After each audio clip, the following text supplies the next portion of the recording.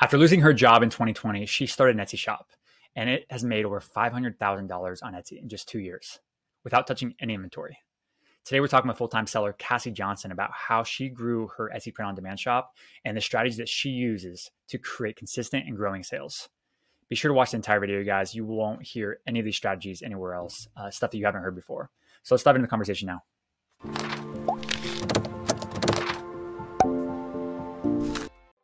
Awesome. Cassiy, how are you? Hi, I'm great. How are you doing? Doing great. Thank you so much for coming on the channel. I really appreciate it. We're so curious. Tell us your story and how you found Etsy. Absolutely. So in 2020, like a lot of people, I ended up losing my job in March. And so I was home and looking for something to do. And I stumbled across a YouTube channel teaching print on demand and Etsy. And I'm the kind of person who just gets excited about things and does it right away. So within 24 hours, I had an Etsy shop and I had my first listing up for sale. Crazy. Okay, well, back up. So we're going to digest that a little bit. So you lost your job in 2020 and you were going on YouTube trying to figure out probably what the next, I don't know, look for something interesting. Is that kind of like why you went to YouTube? Yeah. I was looking for ways to make money online, and I ran across a lot of like drop shipping type videos, find products from China, sell it on a Shopify store. And that all just sounded like a lot. But then as soon as I found a video about Etsy print on demand, it was like, hey, you can start this literally today in 10 minutes. And so I just started. That's interesting. And probably print on demand was because one, you mentioned like, it's just easy, fast to start. Probably you got attracted to like the lower cost to start also, and naturally like just a little less investment probably to go into. Yeah, pretty close to free. I mean, you have to buy some mock-ups and pay some 20-cent listing fees on Etsy, but pretty low barrier to entry. You don't have to apply to sell on Etsy. You can just open up your shop and start that day, which I think was the big allure to me at the time. Big time. I totally agree. Like I've experienced on like selling Amazon, Walmart and stuff like that. And like coming to Etsy versus all those other platforms was night and day difference. It was so fast. You can get up and running very quickly, very cheaply. So I totally agree with that. And you are, go ahead, sorry. I would say I'm a shopper of Etsy for years. And so I was already familiar with kind of the platform and what people sell on there. And I bought lots of presents. And so I felt really comfortable with it since I've already used it for years. So cool. Where did you get the idea for what, kind of niches that you wanted to go into, right? For having an Etsy shop? Is it because you were already buying some of the things that you wanted to sell, or like, how did you get to that world?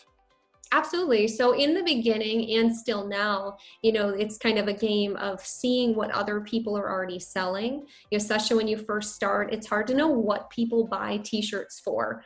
In your head, you're like thinking, there's only certain things people would buy t-shirts for, but people buy shirts for every holiday, every occasion, every season. And so in the beginning, it's kind of overwhelming. And I found myself making a lot of like really generic shirts, like, but first coffee, those kinds of things. And I found those just by looking through the Etsy search results and seeing what people had bestseller badges on. And if, say, there was like a bestseller badge on a But First coffee shirt, I'd make my own version of the text on a shirt, obviously given if it wasn't trademarked, and then I would list that for sale. I love it. Okay, cool. When did you so trying to go back to your first story as well. Like, so 2020, you found a YouTube video, you started your Etsy shop in the same day. You did your own listing same day or different day? First listing. I'm sorry, what was that? The first listing that you created, was it the first day or was it like a couple days after? When did you No, I had my first listing up the first day. Yep, I made one in 3 seconds and put it up there. One thing that I have as a superpower is I don't overthink things as often, which sometimes is bad, but in cases like this, it's good. A lot of people sit and spend 30 minutes on a design and try and make it perfect. But usually if you just put some words and one cute graphic, you're good to go. You don't have to make things 17 different colors and 4 graphics and just the right size. Simple really does sell better sometimes. I love that. Okay. And then how long did it take to get your first sale?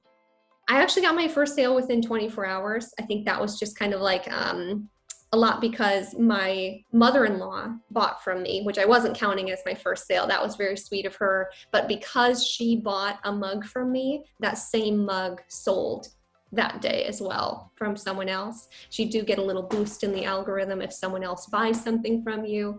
And so I did kind of get that immediate gratification. Gosh, yeah. At that point, you're probably hooked. You're like, wow, this is the platform for me. At least there's like immediate traction, kind of immediate.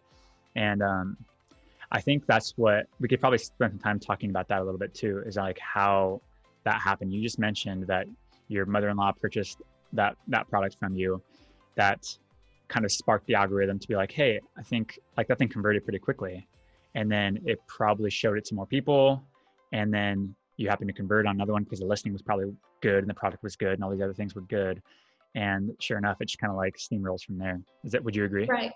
Yeah, absolutely. And I think one of the big reasons it sold as well is, if you go by what's selling right now, then people are looking for that right now. So that particular item was a quarantine themed item.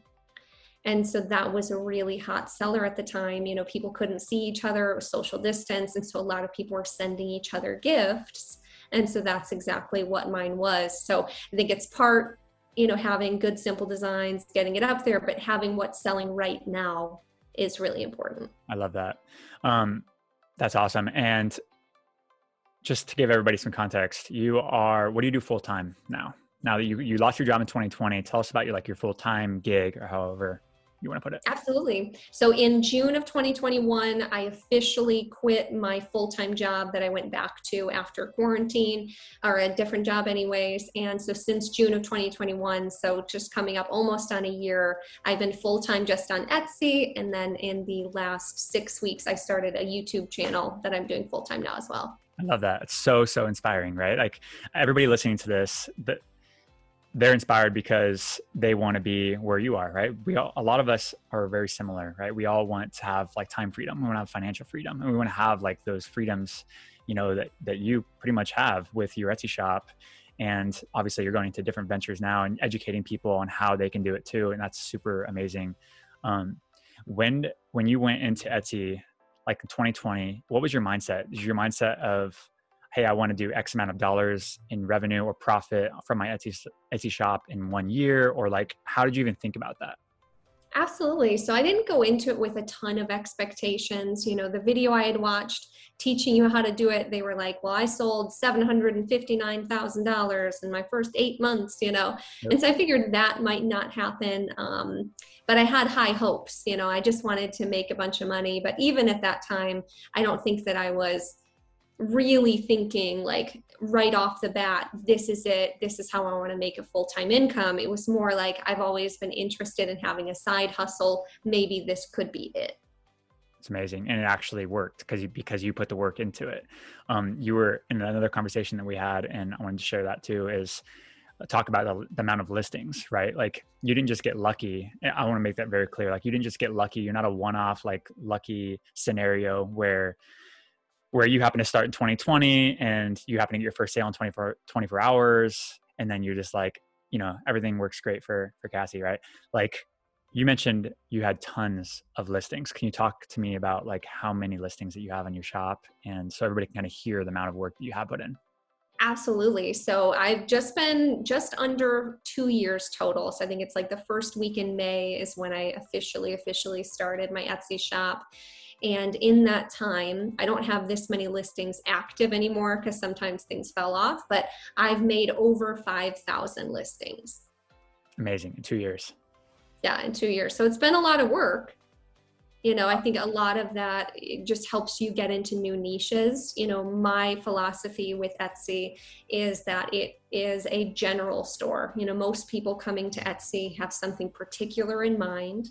They're going to come search it in the search bar, and they're going to look through those results and compare you and the other people that have similar items for sale, and they're going to buy the one that they want. And so sometimes people will click on your store and actually shop just from your store, but I'd say that's probably not as common as people just buying from the actual search results. So kind of my philosophy there was I want to try and be in as many niches as possible to find the ones that are profitable for me.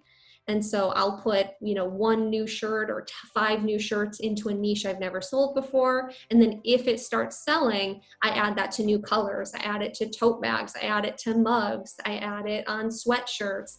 And I'll really just make different versions of it, make couple shirts of it.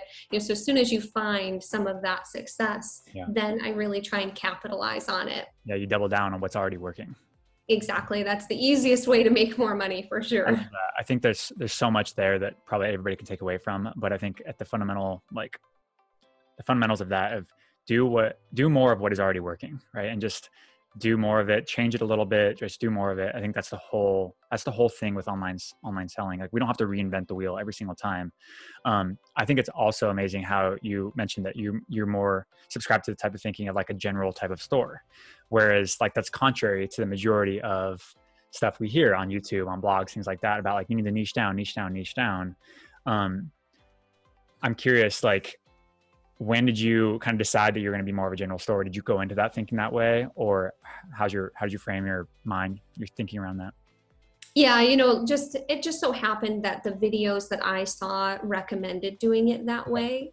And so I didn't even know that people did niche stores when I started, which I think worked out really well for me. I think there's some niches that sell all year round, but most niches are seasonal. And so it's hard to have a consistent business 12 months out of the year, every year, forever, selling just one niche. And so I think being in all these different niches has really allowed me to have a really consistent income while being full-time on Etsy. I think that's powerful for everybody to hear too, because that's the way I view Etsy. It's a search engine, right? It's, if you want to compare it to Amazon, right? Some people would hate that, but point is, like, people go there with a high buying intent. They're looking to buy something specific. They may be a little bit more shopper intent, like on Etsy versus Amazon. Like Amazon, if I'm looking for a mouse pad, right? Like, I'm looking for a mouse pad and that's pretty much it. Whereas Etsy, I'm typing in mouse pad and I may be thinking about like, well, I want one customized for me, or I want like one special or something like that, but it's still the same kind of thing. I don't know if that's a good example or not, but like, I agree with like having more general, because you get spread out across the platform and you have more opportunity to convert on buyers. Absolutely. Yeah, I definitely agree. On Amazon, for instance, until I started selling online, I thought everything on Amazon was for sale by Amazon. I didn't know that it was like a bunch of little individual people selling everything. I knew that about Etsy because before it was just a handmade market, and that's kind of how it was marketed, but definitely in the last few years when they changed the rules that your items just have to be unique, but you can use a print provider, that's definitely opened a lot more doors for people. Yeah. Before you'd have to own your own Cricut or your own t-shirt printing. And that's a lot of extra work. I think most people are probably in the t-shirt world doing print on demand now, because I'm just a one-person business. If I was printing all these myself, in November of 2021, I think I sold 2,400 shirts. I can't imagine having to have sat down around the holidays and hand printed, that many. Yeah. So it definitely lets you kind of scale it quite a bit more. I agree. Yeah. Print on demand is certainly like an amazing opportunity that's like available for literally anybody with a computer, right? It's wild. I definitely I give my hats off to people that own their own heat press, that own their own printer, all those things. That's amazing. But it's just, I understand now, or I've always understood, like, that's a disadvantage in a lot of ways. Just because you have to like man that heat press. And then you also have to, like, if you don't want to do it, then you have to have an employee. And by the way, where do you live? Probably in the US, or like somewhere that's pretty expensive labor, right? So now you have a more overhead and you're more risk. So I do love print on demand for that world, or for that reason. One downside with print on demand is obviously the competition, because it's low hanging fruit. Pretty much anybody can have a print on demand store. How do you separate yourself from the competitors in your niches?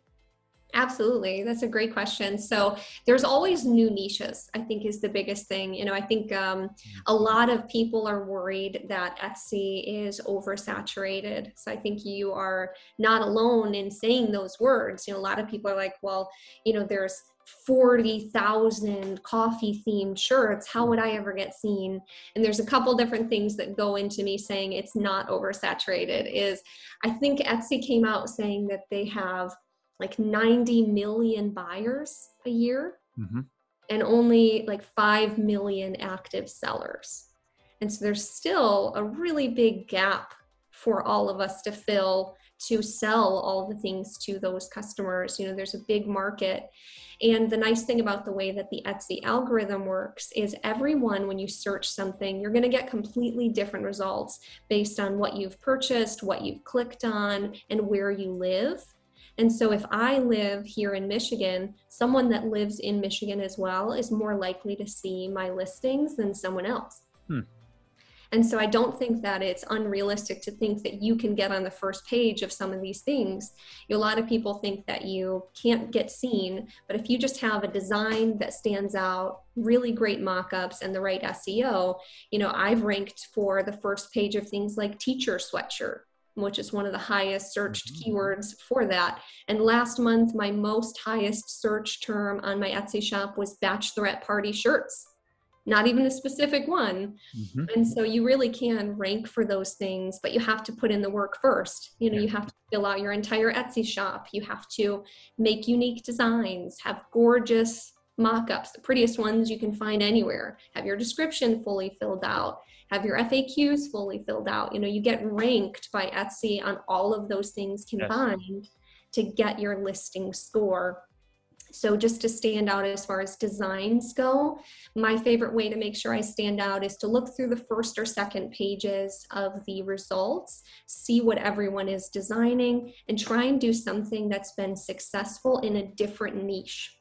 There's a lot of different design styles out there, you know, so I might say, you know, everyone on this page is making like a blocky text with cursive underneath it, with every other letter being a different color. And that's pretty much the whole first and second page, because a lot of people like to copy each other and do things just a tiny bit different. So maybe in that case, you know, I'd take a popular style I've seen in a different niche and put like a rainbow with just cursive underneath it. You know, do something I've already seen successful for a different niche and bring it to that niche that doesn't have anything that looks like it. So again, only doing things that you've seen success with, but bringing it to somewhere that hasn't seen it before. Yeah, I love that. Yeah, again, you're trying to replicate the success that you're seeing from another niche. Oh, so in regards to, you're going back a little bit, in regards to the ranking, right? And how you showed up for, I think, teacher sweatshirt, you said, I think it's also important for everybody to hear is everybody gets a chance to be ranked. Like everyone has a time to shine. Like for example, if I launch a teacher sweatshirt today, and it's a brand new listing, very likely my listing is actually going to be ranked for that teacher sweatshirt at some point for a short period of time. It's like what we call the honeymoon period. That's the same thing where we see, like, if we type in teacher sweatshirt right now, you're going to go through a bunch of results on the first page, and you're going to see some that have like thousands and thousands of sales. And then you're going to see a listing that has like 5 sales or 10 sales, right? It's like a brand new listing. You're like, how the heck that thing even got on there? The algorithm rotates the listings actually to that first page, actually gives everyone a shot to see if it performs well. So it's kind of a nice way for Etsy to kind of test out your listing. So I think that's what you're kind of saying is it's the complete package that matters. It's all of it. It's the description, it's the title, it's SEO, it's the FAQs, it's the images, the video if you can, right? The mock-ups, all of it. And it presents your product in the best light possible. And then if you do well, the market will respond positively to it, which will convert in a sale. Right, exactly. If you have all the right pieces in place, then you're giving yourself the best shot. It's hard though, because I think a lot of people get bogged down with the kind of like details of having an Etsy shop. You know, a lot of people that I know, they'll spend hours looking through the, you know, like statistics and their favorites, and they're like, well, I've gotten 20 favorites on this shirt. Why hasn't it sold? And they'll spend half their time working, looking at the past. And I think that that's kind of a big mistake. One thing I did after a couple months starting my Etsy shop that I think did me a lot of favors is turning off the notifications for favorites altogether forever. I haven't looked at my favorites in almost 2 years at this point. It's been a really long time. And so I think it all comes back, I guess, is what I'm trying to say, is the 80-20 rule. You know, you're going to list 100 things. 80 of them will probably never sell, and the 20 of them are going to sell the majority of your business. And so the more listings that you can get up there, the more things you can try, different colors, different mock-ups, and figure out what's working and then capitalize on those, you'll do better than kind of dwelling on the little things is a big mistake I see a lot of people making. Cassiy, you nailed that. A huge subscriber to like the 80/20 power law type of that rule. It's real. It's so real. It's been real in Etsy. It's been real for all the other e-commerce platforms. It's real in life, probably in general, right? There's a reason why it's a thing. But I agree. Like the successful shops that I speak with, that I see, that I analyze, they have like 1,000 listings, and the majority of them, literally like the majority of them, are terrible sales. Like they don't really do anything. Right. But only 20% of them carry their entire shop revenue and really make that shop, deemed successful. So it's interesting to hear you say that.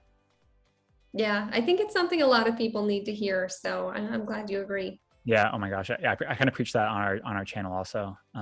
What's your process for creating the amount of listings that you have? Because it seems like that's a daunting amount of listings. That's a daunting amount of work to majority of people.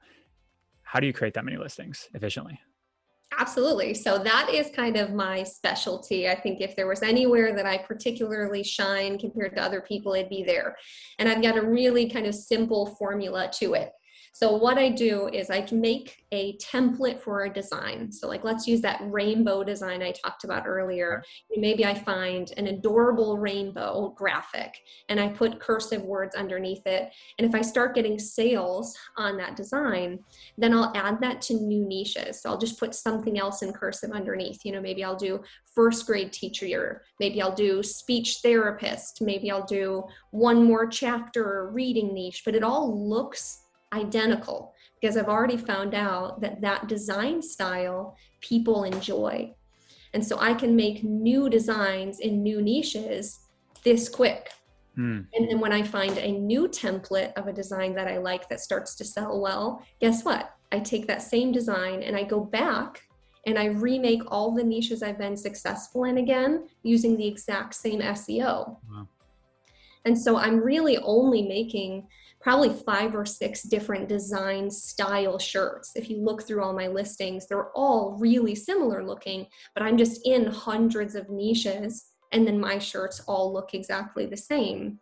And then when I go to list them, to give myself the best opportunity to sell, I'll put it on 2 to 3 color shirts in 3 listings, 2 to 3 color sweatshirts in 2 to 3 listings, a mug, a tote bag, maybe an accessory pouch, and you use that exact same SEO for all of those items, but just switch out the word mug for shirt and sweatshirt and so on. So I can get 50 listings up in a day, no problem, with 10 designs. And then if they don't perform well, which it's without a doubt, some don't perform and some do. But if I hadn't listed all of them, maybe I wouldn't have found the one that eventually sold 100 things while the other sold nothing. So after, the period where it renews, I usually give things at least 2 renewal periods to see if they sell. And if they don't, I let those ones expire. So it is kind of just like a shotgun approach. You're just throwing everything out and seeing what sticks. But I know some people are magical unicorns and can list 300 listings and get 15,000 sales, but that's just not me. I have not found that success. This is kind of the way that I found works best for me. I love it. Yeah, you're basically like you're reusing what you've already done and just you're applying it to different products, different niches. I think it's so great for everyone to hear that, because so often I speak with people that like they have this one product, they have like 50 listings, and they're struggling to get their sales, and they're just wondering why, and they're trying to like tweak their tags and tweak their tags and tweak their tags, and they're just not getting any traction. And I think it's just so important to be like, sometimes you have to go a more shotgun approach, and you have to just find the one golden nugget, and out of all of them that you list, and then go run with that one. But until then, you need to almost like hunt for that one, right? Just kind of like keep throwing things up there. And the way to do that is obviously be efficient, like just like what you're doing. Exactly. And you can never oversaturate a niche all by yourself. There's going to be thousands of listings for any niche that you look at. If you start getting some sales in one niche, wouldn't you rather compete with your own listings than everybody else? Yeah. Why not have 50 listings in one search result? And then however many pages they go through, you're bound to be in there a bunch of times, you know. If they even click on one of yours, guess what? You're even more likely to come up when they search anything else because they've already clicked something of yours.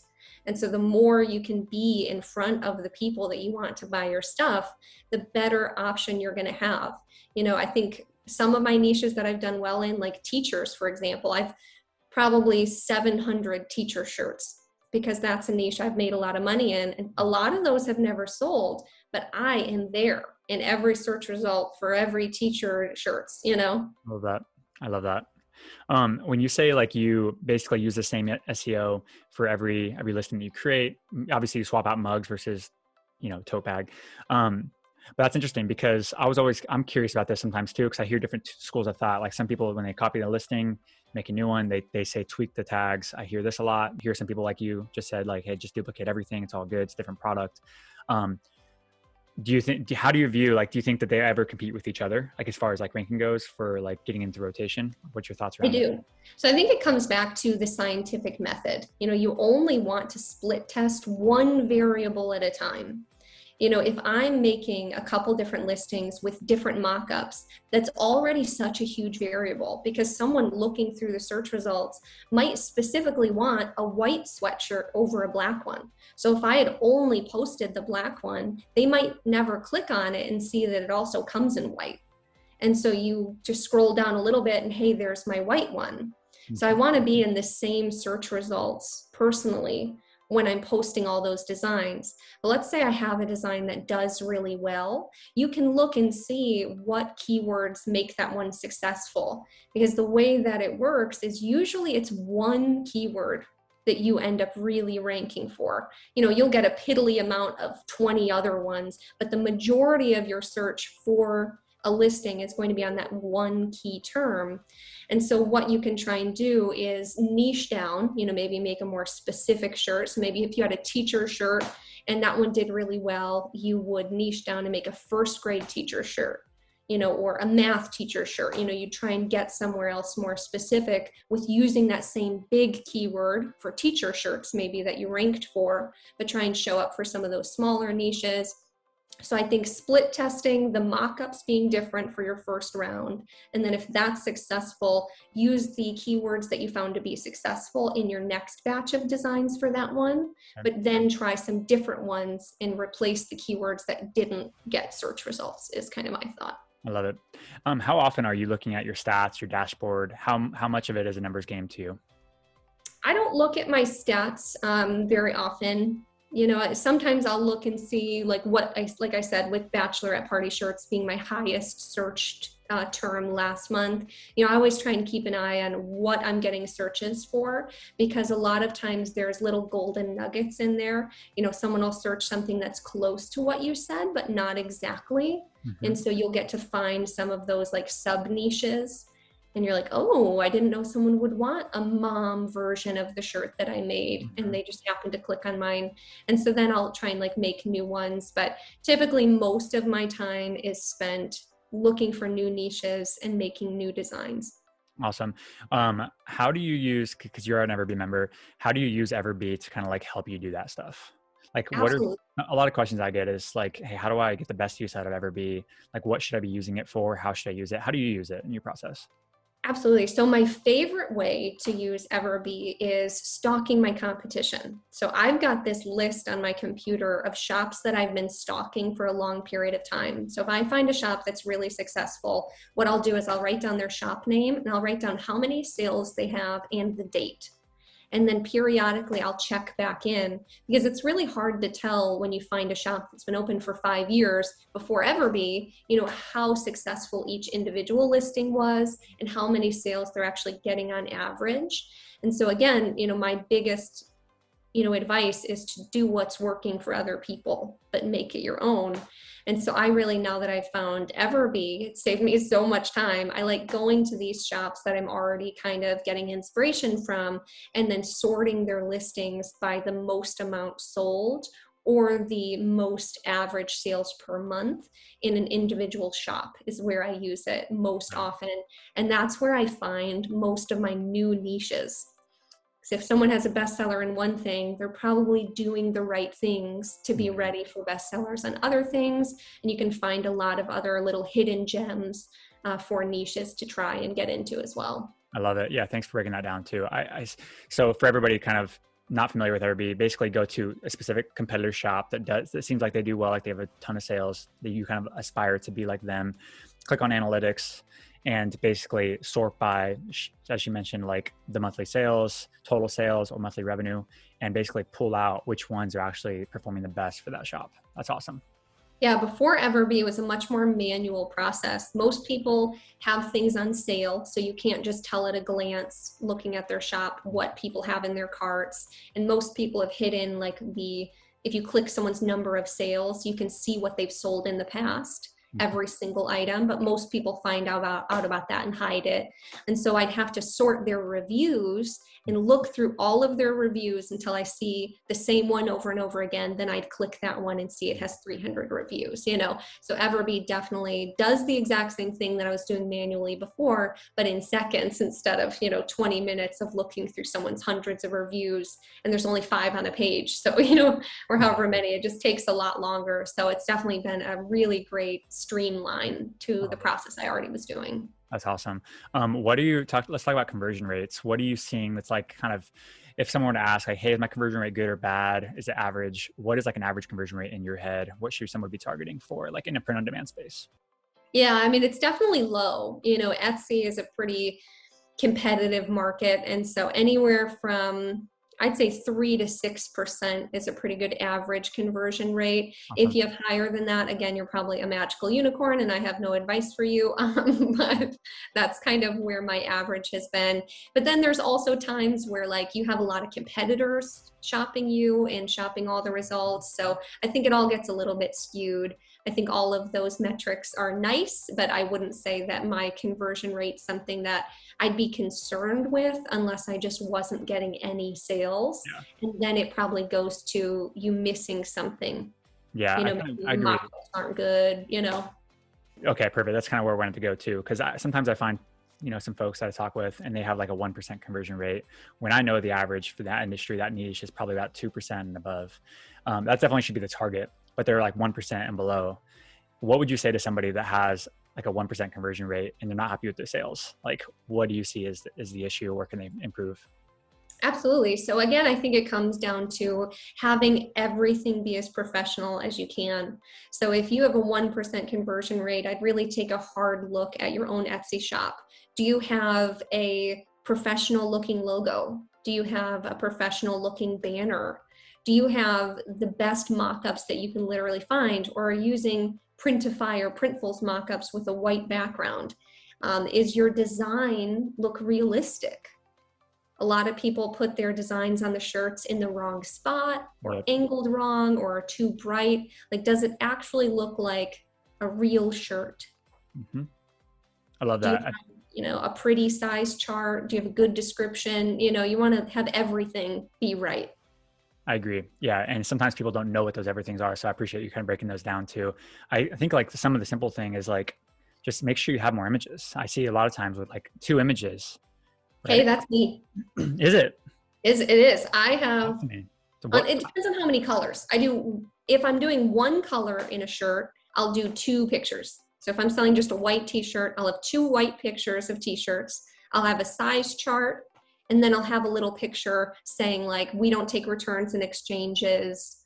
Check the size chart. It says like 3 or 4 little things on it, but that's it. I don't do. So you have 4. You have 4 in that case, right? Like 4 in that slide still up. Yeah. Oh, so you're saying maybe someone would have like a picture of a shirt and then just a size chart and that's it. Or sometimes not even the size chart. Like they'll just have like a picture of a shirt and then like another picture of the shirt. I don't know, like just basically, I think more images typically equals more credibility and more trust with the shopper.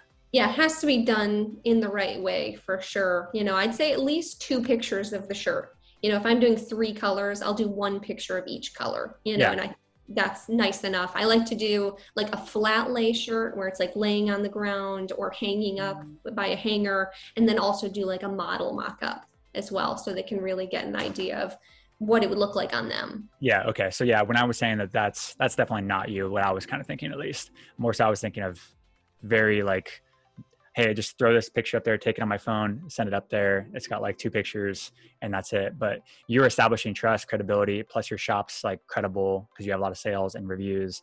So the combination really works for you. That's interesting. Okay, cool.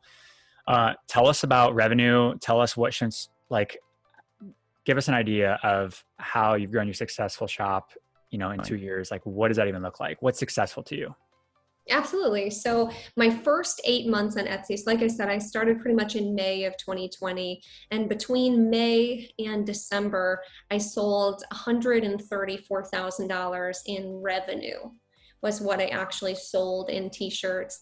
And the crazy thing about that is I sold 70,000 of that in November. Mm. Well, now in 2022, in April, I've sold over $525,000 on Etsy. So over the $500,000 mark now, which is pretty crazy for the first 2 years. Wow, that is incredible. I feel like that's so much, that's a milestone for so many people. It's a huge milestone, and you're going to be probably getting $1 million pretty soon, I'm sure. Yeah, I think it's just like anything else. You know, it's such a slow start, but as soon as that snowball starts going, you know, it's like your first 100 sales are the hardest. Then getting to 1,000 feels really hard. But getting to 2,000 isn't as bad, and so on. And now I think I've sold over 20,000 things, and it all happened. It really feels so fast. So you have to keep in mind that the work you're putting in now is really going to pay off later. You might not see the results 3, 4, 5 weeks from now, but a couple months from now, you really will, and it'll change your life. That's amazing. Yeah, $500,000 in Etsy. I mean, that literally is a life-changing number for a lot of people, especially in a matter of 2 years, right?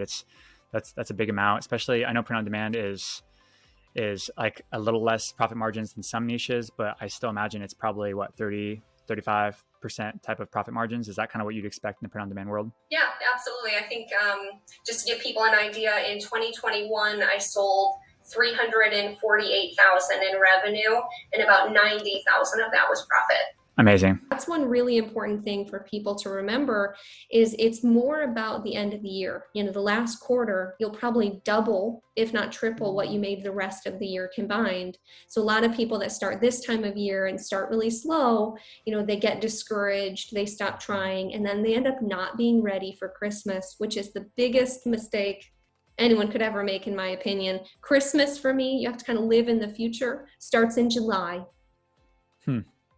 I start doing listings. I actually have, if I could give someone one tip to be ready for the holidays, is at the end of any holiday, like right now, Easter is right around the corner. It's too late to list new things. But what you should do right now is go see what's been bestsellers, since everything's a bestseller, that's going to be a bestseller at this point, and take down notes of what to make for next year. Because nothing's worse than July coming and Christmas being months away and there's no bestsellers. You don't know what's going to sell. Yep. And so I have a list from last year with 100 different designs to make. And so I'm not starting from scratch this time. This is something I've kind of learned myself that's been really helpful the last few holidays, is as soon as it's time to start designing, I already know what I'm doing. It's just a matter of making the designs, finishing the SEO, and listing it and moving on. I already have a plan, if that makes sense. I love it. Okay. That's a great tip. Because you have so many listings, you obviously run into some other big issues, right? Like trademark concerns, copyright concerns. How do you battle that stuff? How do you make sure you kind of stay clear of any type of those issues? Absolutely. So copyright stuff, as long as you're not copying anyone else, you know, that's why you have to make your designs unique and different than the search results in the same niche. So if you don't copy anyone else, you should be mostly good on copyrights, but then you also need to stay away from any celebrities, any TV shows, any movies. A lot of people will sell those. Jeeps. I know like 100 people who've gotten trademark infringements for using the word Jeep. So stay away from any brand name. I know you'll see hundreds of Etsy shops selling Disney shirts, but just don't do it. They'll get you eventually. It's just a matter of time. And so if you stay away from any of those things, trust me, there are enough niches to make money in without infringing on someone else's copyright. And then as far as trademarks go, I definitely check uspto.gov for any trademark terms before you make the design. Nothing's worse than spending all this time making a pretty design and making mock-ups and then finding out that it's trademarked. So check if it's trademarked first.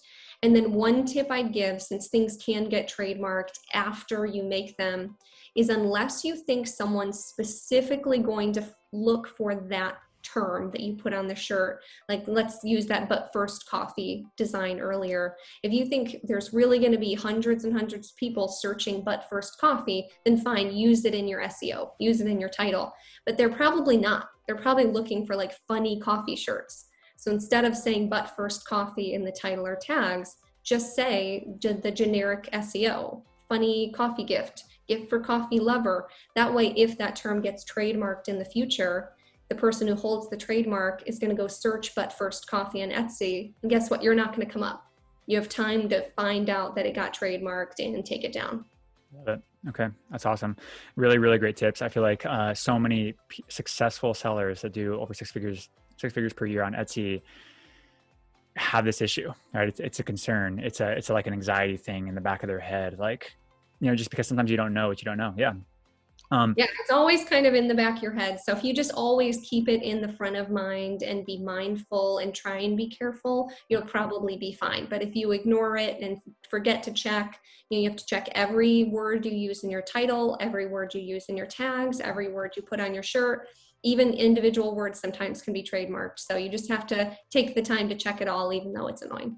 Yeah, totally. I think it's just part of the business that you're in. That's one downside, right? There's a bunch of upsides to print on demand. There's a bunch of upsides to like selling on Etsy, but there are some downsides. Like anything, there's always a sacrifice, and you have to be mindful of those things. Those are really, really important for your business. How do you make sure you don't copy someone's design, right? Like, let's say I see a t-shirt, sweatshirt, and I'm like, I want to sell like t-shirt, sweatshirts too. I like that niche. I'm a teacher or something like that, right? And I see this one's crushing, right? It's doing like $5,000 a month in revenue. And I'm like, oh, I want to make something like that. Obviously I don't have the intention to copy the design, but I do want to model it, right? Take some pieces that do well, but obviously I want to make sure I'm not copying by any means. How do you get somebody through that thinking, right? How do you make sure that they're not doing that? Absolutely. So I would give someone the advice that the more important thing to copy is their SEO. That's why they're successful. Their design's probably good, but the reason why they are where they are is because of the SEO and people finding them in the first place. So you can have the most beautiful design in the world, but if it's on the last page because you did a crappy title, no one's ever going to find it. Yep. And so, a lot of people have that mindset in the beginning that you need to be like the same style to get sales, but you're just being the off-brand version. No one wants to be the Aldi of t-shirts. Like just make the name brand one that's yours, and you'll find a lot more success because there's already so many people copying that one. It's just a waste of your time to make anything similar. So again, like I said, maybe do some research. If you're new to designing, go through one day and take a bunch of pictures of shirts that you like the layout. You like where the words are on the shirt, like words curved up here over a graphic with straight words underneath, and take a bunch of pictures of layouts that you like. And then maybe one day take a bunch of pictures of shirts that you like the color options that they have. Maybe the 4 or 5 colors in their design are really gorgeous. And then when you're going to make a new design, look through those 2 folders and see if you can find some inspiration from something that's been successful in a different niche to make a design for this one. Because if you use the same layout of words with different colors in a new niche, that's not copying. You're making it your own. You're combining different things, but you're taking inspiration from things you already know work, if that makes sense. Yeah, it does. That's awesome. Thanks for nailing that down.